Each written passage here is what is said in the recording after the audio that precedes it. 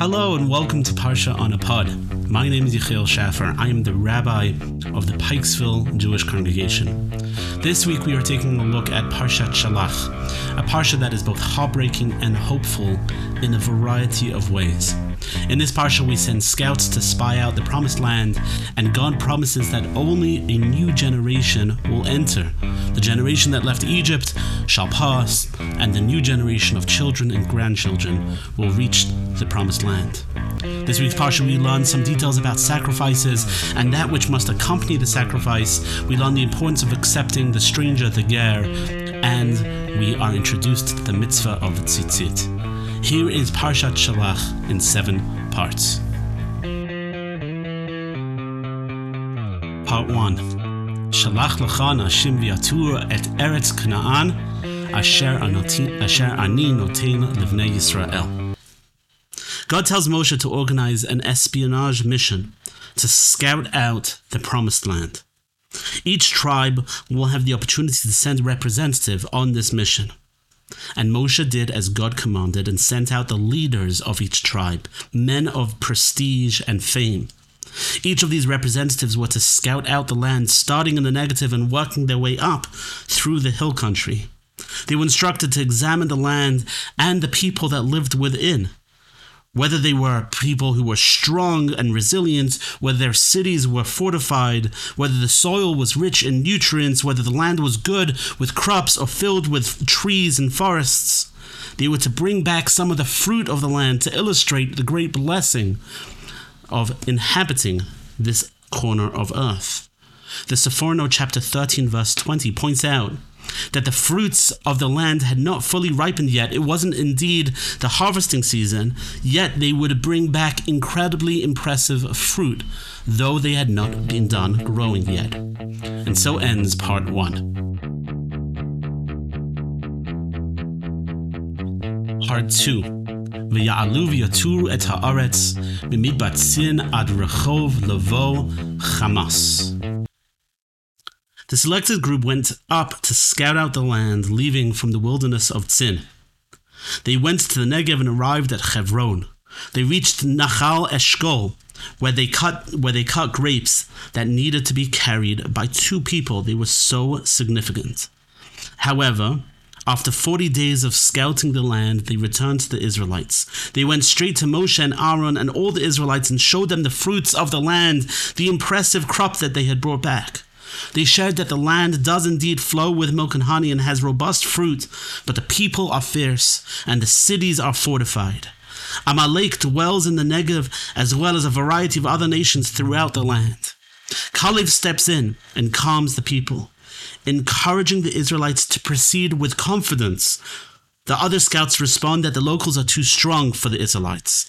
They spread false lies about the land and suggesting that the land itself devours its inhabitants. Eretz ochelet yoshveha. Rashi chapter 13 verse 32 says that God caused the inhabitants of the land to suffer many deaths, so they would be preoccupied by burying the dead rather than noticing the Israelite scouts.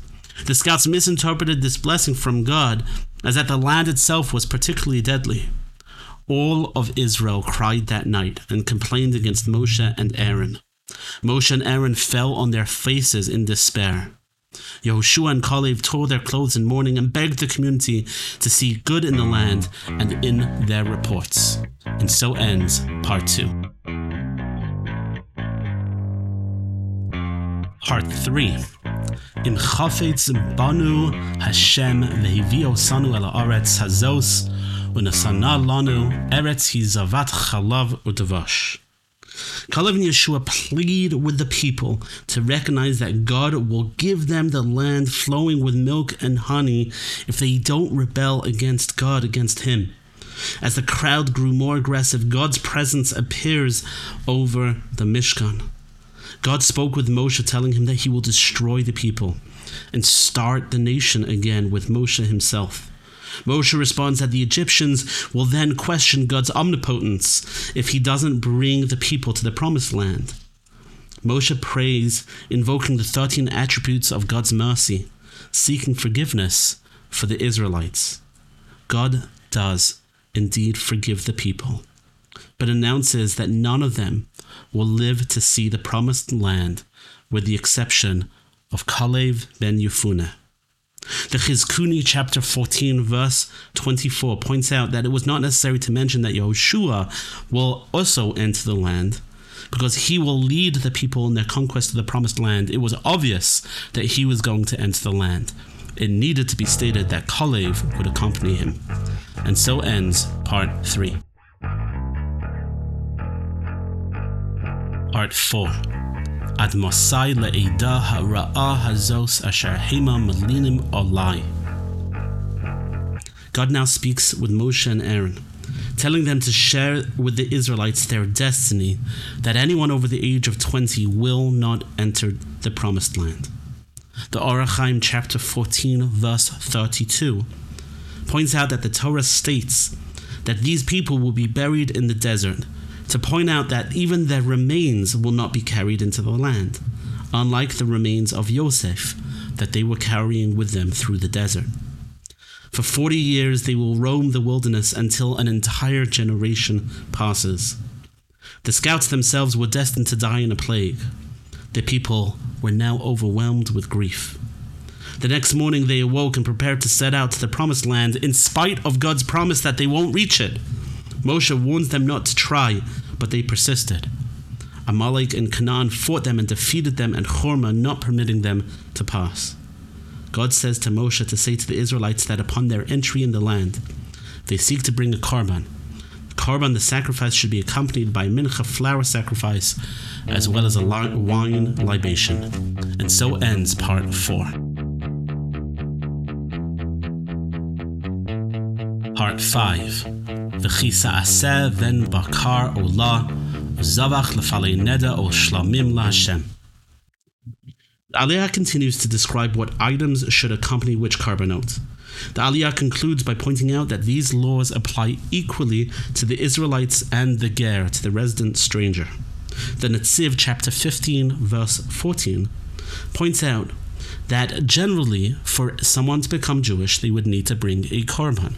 The fact that these psukim talk about the commitment of these people, the Gerim, Lidorot, for generations, points out that even when it is not possible to bring a korban, one can convert to Judaism, one can become a ger. One may think the korban is critical, and it certainly is, but it doesn't stop someone converting when it's not possible. And so ends part 5.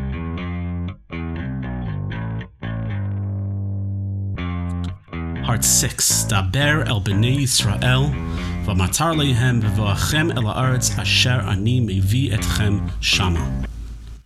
God says to Moshe to tell the Israelites that upon their entry into Israel, they will have the opportunity to grow crops. The first of these crops should be dedicated to God.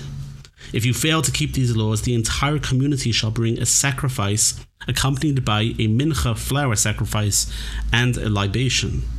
The Kohen Gadol will seek forgiveness for the people as a whole, and God will indeed grant that forgiveness to everyone, because it was an unintentional error. And so ends part 6. Part 7. Ve'im nefesh achas techata vishgaga v'hikriva eiz bas shnasa lechatas. If an individual unintentionally sinned, they should offer a sin offering, and the Kohen will secure forgiveness for them. If a person sinned intentionally on purpose, he is cut off from his people and he bears his guilt.